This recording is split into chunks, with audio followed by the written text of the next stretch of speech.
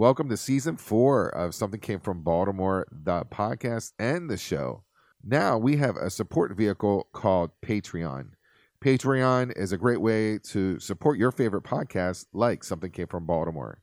As a tier level gift, you will get the full interviews with these great artists. As you notice, we chop them up and dice them up. We play some music. You don't hear the whole interview and you miss out on so much. It's Patreon. Thank you so much in advance for your support. We want you to be a part of that Be More music scene. Hi, everyone. This is Tom Gowker from Something Came from Baltimore. And if you're listening to this interview and it says the show, like Kate Edmondson, the show, Simon Below, the show, Sean Jones, the show, that means you are listening to a repeat of an episode that has already aired on thebox.com. Thebox.com is an internet radio station based out of Be More, and I recommend that you download the station to your phone, and then you will hear Be More music anytime, 24/7. And if you can set your watch to hear Something Came from Baltimore, the show, it's every week at 7 p.m. Eastern Standard Time on thebox.com. While this is a repeat of the show, you can listen to Something Came from Baltimore anytime. Just subscribe to YouTube, iTunes, Anchor, Breaker, Castbox, Overcast, Pocket Cast, Radio Public, and Stitcher. Basically, it's everywhere but Spotify because we play music here. Download the podcast and then flip it to 5 people who may like this type of show. Music fans have to look out for each other. We want you to be a part of the Be More music scene.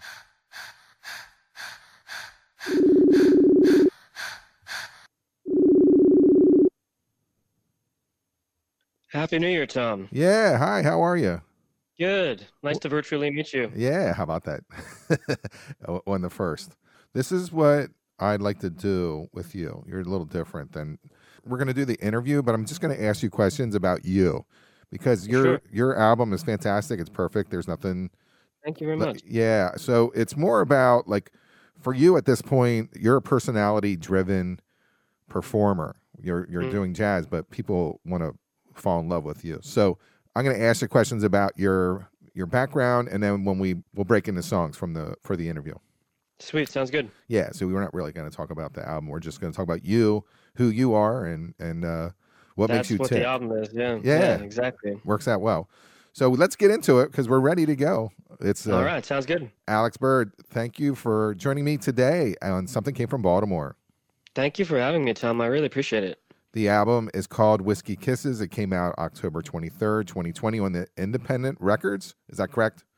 Yes. Yeah. Self-released. You're with your team. It's a trio called the Jazz Maverick. Mm-hmm. 3 of the best players, definitely in Toronto, probably in Canada. Mr. Ewan Farncombe on piano, Mr. Scott Hunter on the bass, and Mr. Eric West on the drums. They are 3 killer musicians. I was curious of how you got to Toronto. What was your childhood like? You were in Romania and your family picked you up and moved you at 6 weeks, huh? Yeah, I was adopted from Romania at 6 weeks old. I got really lucky. My parents here in Canada saw a news segment about all the kids who were piling up in the orphanages after the dictatorship of Ceausescu fell. And so they wanted to do something about it. So my mom went over and she toured the orphanages and she found me. And then I came back to Canada at 6 weeks old. And I got really lucky in the fact that my dad, my adopted father, was a really big jazz fan. Wasn't a musician, but he was like super into the music. He used to go see everybody when he was a kid, when they came to town. And so he started taking me to jazz clubs when I was 2 years old. And I grew up going to like these smoky jazz bars at like 11 o'clock at night, seeing Oscar Peterson and Joe Williams and Mel Torme and Diana Krall, and it was pretty crazy. They allow kids at 2 years old to go into Canada's jazz bars? They did, yeah. And I remember the clubs when they still had smoking in them. So maybe the secondhand smoke did a number on my voice. That's why it's so smoky. That's one of my questions. Like, do they still? It's 19, right? There's the age limit for getting in there now. Yes, yeah. Usually it is. It depends. Some of the jazz clubs allow people under that age up to a certain time, and then it kicks in when the bar gets running. So yeah, but I got extraordinarily lucky that these places let me in. I think they were really encouraged by the fact that I was just a little kid who was really into the music too. There were a couple places in town who didn't charge me cover charge. They just covered for my dad, and we're very excited to have Alex here tonight. He's one of our favorite guests, and I'm like 2 feet tall, bopping around to the music.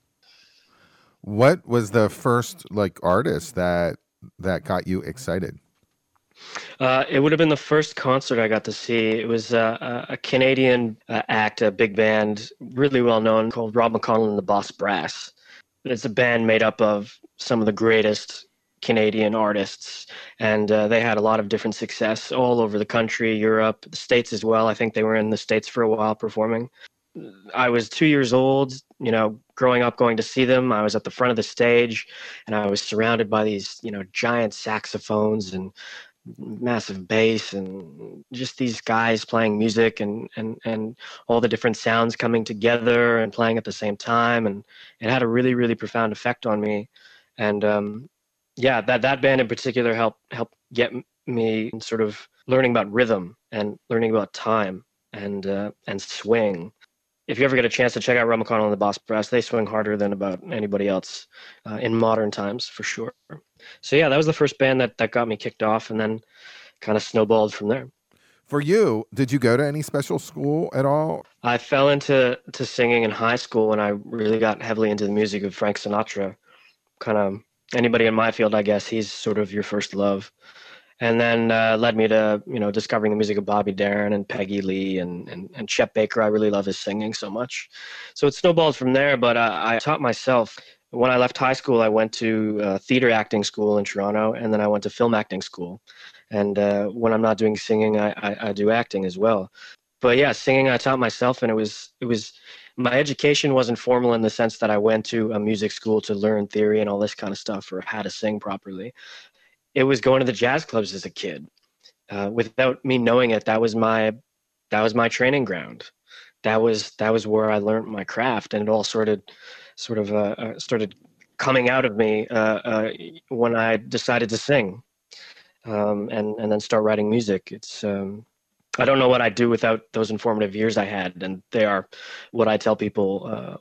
That's the school I went to, jazz clubs. Everyone's going to compare you to Frank Sinatra just because he is the legend. There's always this discussion: is he jazz or not? And I don't know why we have that discussion. When you talk about Louis Armstrong or Mingus or Monk, and you're naming the greats, and sometimes Frank Sinatra is not in that group, and he should be, in my opinion. He should be. Yeah, I consider him a jazz artist. I have I had a cute question. Like Keynesian sex level is 1 through 10, 10 being totally heterosexual, 1 I guess being gay, I guess.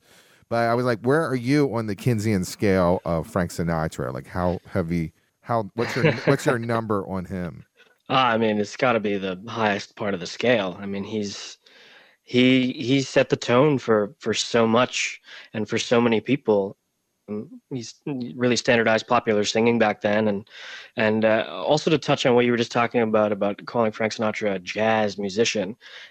In my opinion, a perfect example that he was a jazz musician is all the famous jazz musicians, Miles Davis, people like that, who said he was a jazz musician and loved his music. And Miles Davis even phrased a lot of his trumpet playing off Frank Sinatra's singing. So, I mean, if that's not the ultimate compliment to was he a jazz singer, I don't know what is. But yeah, definitely on the scale, I'd be a 10, right at the top. A solid 10. Yeah, I'm the same way. I've one of my first shows that I ever had is Frank Sinatra a jazz artist? And of course he is, in my opinion. And I really feel that he gets neglected in the top 5, top 10 when you talk about jazz legends. And I was like, oh, we need to consider him in that top 5 because absolutely. of his body of work is fantastic. And he was gracious. Like he always reached out and tried to bring other jazz artists into the fold. And he was experimental at the same time. He did a lot of crazy stuff. He absolutely was, yeah. I disc jockey in Baltimore, and it's a happy hour on Sundays, and I'll play Downtown by Frank Sinatra. It's like from 1969. It is Yeah, is goofy as hell, but it is people, super goofy. yeah, people love it. They love this Yeah, song. it's a fun throwaway, right? Yeah, yeah, yeah. I mean, like you could tell he just knocked that out in one take easily. Yeah, he didn't want to have to do it again. But it's a Frank Sinatra song. You can hear it. It's he's not fooling around. No. Well, is there any Mm. other artist like that maybe on the current side that you're like I'm totally in love with? A lot of my musical influences, which I think are heard in the debut album. I mean, I love like Sam Cooke and Jackie Wilson and Elvis, and I really love like Chris Christopherson and Bob Dylan and all these other fantastic songwriters. I love Elvis Costello. I think a lot of his early stuff is super, super cool. Speaking in terms of modern people, I've really been on a kick recently with Billie Eilish. I think she's fantastic, and I think her music is so dynamic and interesting. And the fact that she's just doing it alone with her brother is pretty extraordinary too. Um, but yeah, I listen to a little bit of modern stuff, but not too much. My musical tastes are definitely set in the past, but it's not just jazz. It branches to so many different types of music because there's so many different types of good music. I think it's that quote that Duke Ellington said. There's no genre of music. There's just good music. So if something's good, I'm going to listen to it. That's interesting. The Elvis Costello stuff was like that's in my wheelhouse. The first Imperial Bedroom, and to me is like a perfect album. Yeah, There's yeah, it's fantastic. yeah, and to this day, I was like, okay, if you ever wanted to know anything about Elvis Costello, pull that album out.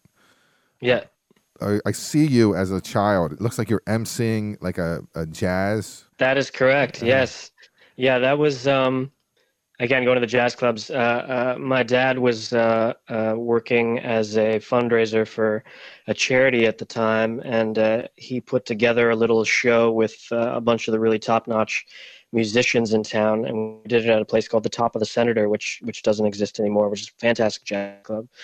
And I got to be the little MC, so I introduced people and all that kind of stuff. It was it was. I have the tape somewhere. It's on like a VHS or something. But that was my first time on stage, I guess. I was probably, I don't know, 7, 8 years old. It was around that same time that I actually got to host a jazz radio show Mm. out of York University in downtown Toronto. This gentleman named Rob Fogel, who's like a jazz historian and broadcaster. He's a really, really sweet man. But he found me, saw me bopping at one of the jazz clubs when I was like 8 years old, and he came over and introduced himself, and he got me to sign a napkin with like my little scribbly 8-year-old handwriting, and he says, "One day this is going to be worth a lot of money." So I don't know, maybe it's worth like $20 now. Wow. But he had me on his radio show, and I got to introduce the songs, and up next is Buddy Rich and all that kind of stuff, and here's Woody Herman, and so I have the tapes of me again at like 8 years old, around that same time that picture you mentioned where I'm co-hosting a jazz radio show, which was pretty cool. That is very cool. I was looking at the artists that I guess you bumped into while you were a child, and I went back Hmm. and I'm saying, okay, well, if you were born in 1990 and Hmm. these people passed away, some are alive, but like Ray Brown, you would have been, he was 12 when he passed. So were you able Yes, yeah. to meet him? I met him on a number of occasions. Whenever he'd come to town, we'd sit and chat. He loved talking about CFL football, so he was always asking like how the Argos were doing, which is our team. But yeah, he always remembered me when he came to town. Always sat down and wanted to talk for a little bit. And I got to see him. That club I just mentioned, the Top of the Senator. He used to come maybe every year, every 2 years. And I was just sitting front row, just getting to see him and his trio. And he was the sweetest, nicest man. When you're, 8, 9, 10, 11, 12, seeing Ray Brown, you think, wow, this is a great musician. And he's really nice. He's a nice man. I'm enjoying myself. But it wasn't until later when I really got into singing and music more than just being at the clubs and sort of soaking it in via osmosis. Then I start, looking at Frank Sinatra albums or this album or that album, and Ray Brown's there and Ray Brown's playing here and Ray Brown's doing this, and you get into Ray Brown albums and you're like, I didn't realize how big Ray Brown was as a kid. He was just a wonderful old man who came and played bass, and he was really sweet to me, and I enjoyed the music. But in hindsight, I was like, these were jazz masters, monsters, legends, and I got to meet and know a lot of them, which is crazy to think back on. I mean, they really got me to this point in a sense. So it's crazy, crazy stuff. Just by doing my show, Ray Brown always pops up as like being a kind, decent, Yes. generous, and super talented. I have a thing for Oscar Peterson. So Mm, yeah, you would have been 17 if the time that he passed. Were you able to yeah, talk to him? I did. I got to see Oscar probably 4 or 5 times. And I talked to him on a number of occasions. I got a photo with him, and then the next time, that's essentially what we do is I'd get a photo with the artist, then we'd see them again, and they'd sign it. And through that process, I got to talk to Oscar a little bit. I was playing piano at the time, and he always kept encouraging me to keep up with piano, keep up with piano. And fortunately, I didn't listen to Oscar Peterson, and I didn't keep up with piano, but I still garnered a lot of musical knowledge from him. So yeah, it was again. There's another monster jazz player who, like Ray Brown, was such a sweet, um, kind soul who was more than happy to talk to a little kid about music and try to encourage them. I think that, yeah, it's really special. Yeah, I think that the whole kid magnet is your win. You know what I'm saying? It was great. Yeah, yeah, yeah. I mean, I was like, man, I wish my parents Play to your drank. strengths. Yeah, yeah, yeah, yeah, definitely. When did you actually have your acting bug in high school? Yeah, I started acting in high school and then in drama class, and then decided that I wanted to really make a go of that. So I went to theater and film school afterwards, and I've had a little bit of minor successes along the way. I got to play young Al Capone on a show on CBC called Frankie Drake Mysteries, which was a lot of fun. And I just had a little feature film debut last year in It Chapter 2. I got to act alongside Bill Hader, which was extraordinary because he's one of my favorite actors, comedians. So along the way, acting comes, and it's really tough to control that business because there's so many people doing it, and it's such a crapshoot, and casting comes down to such arbitrary things. So when acting comes along, and I'm ready for it. But music I can control, and it's been extraordinary to have music, especially during this time of COVID, which has put a stop to everything and has hurt so many different people, not just in the music industry.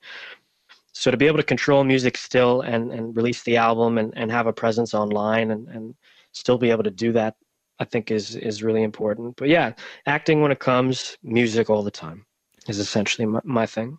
One thing that is great is that you're kind of land in the new Hollywood. You know, you're in the town of Toronto, which is it's the Hollywood capital right now. I mean, We have basically. some fantastic, some of the best crews and also facilities. We have Pinewood Studios North, which is the offshoot from the big studio in the UK, and it's a fantastic, amazing place it's creating amazing jobs for people. Amazing shows are being filmed there. And a lot of Toronto also, especially when you go to the West End, it looks really, really old. Some of it looks almost like it would be Brooklyn. So we have a lot of American shows coming up too. So it's encouraging to see that. Did you ever meet up with Dave Foster or Quincy Jones? Because they're your No, yeah, oh man, I wish. I yeah, wish. yeah, they're your guys. No, They I know it. wish. I wish. Yeah, I know Quincy has an outreach for his label where he's always Yep. looking for people.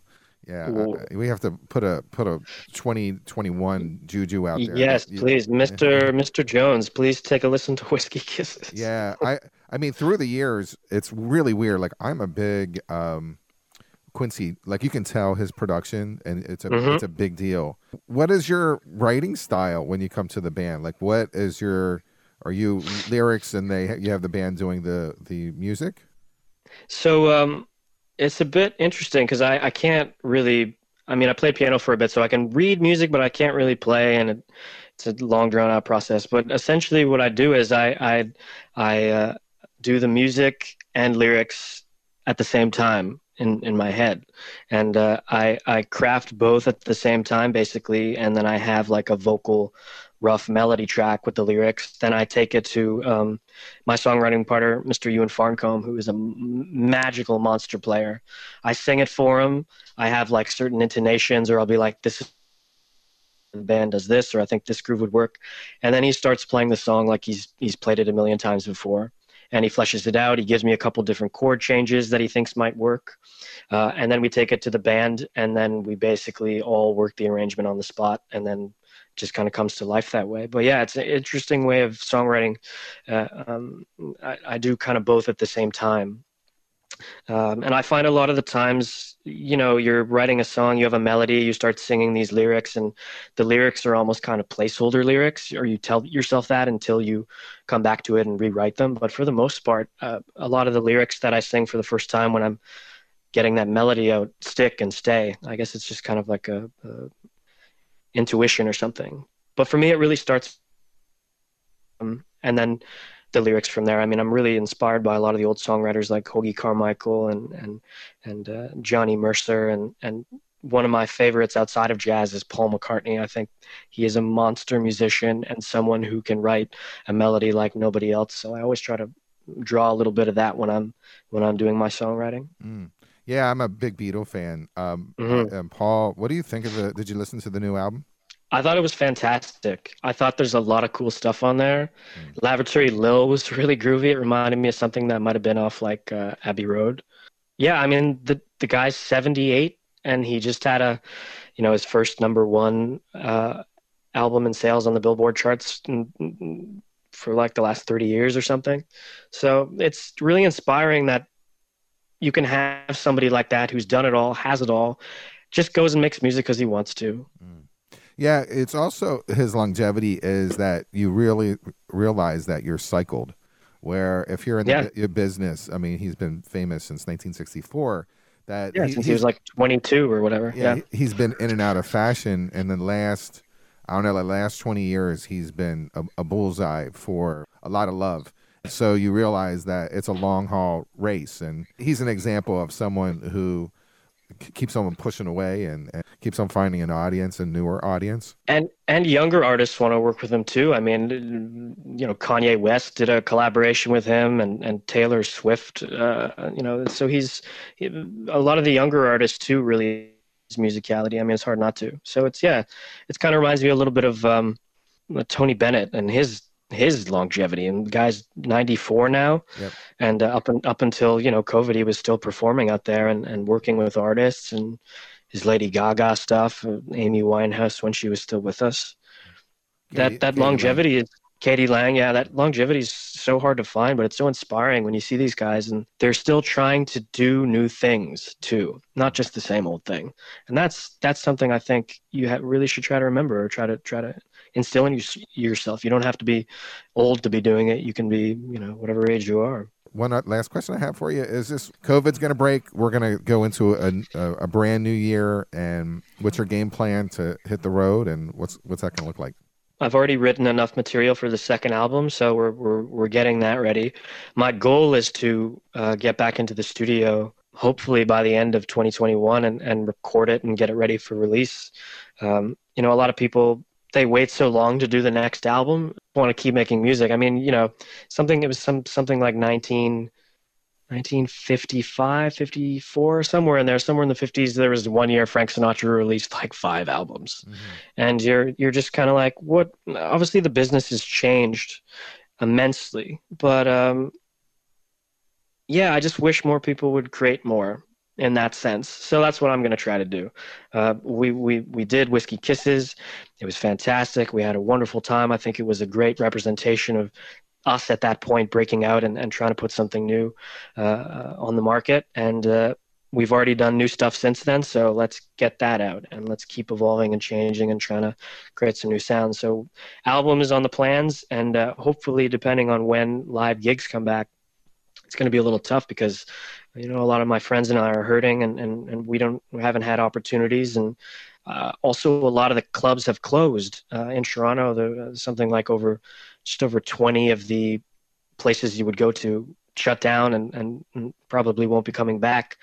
So finding gigs is going to be tricky because you're going to have the same amount of musicians trying to get gigs but less places. So it'll be interesting to see how that process plays out. But I think if we get our music together and get it ready, whether it's album or live, we're going to be in a good place. I thank you very much, Alex Bird, for talking to me on Something Came from Baltimore. Thank you, Tom. Yeah. Whiskey Kisses, the album, nothing but a solid album. I want everyone to listen to it and keep your eye on him because he's going places. Very sweet of you. Thank you. Yeah, great. All right, I love it.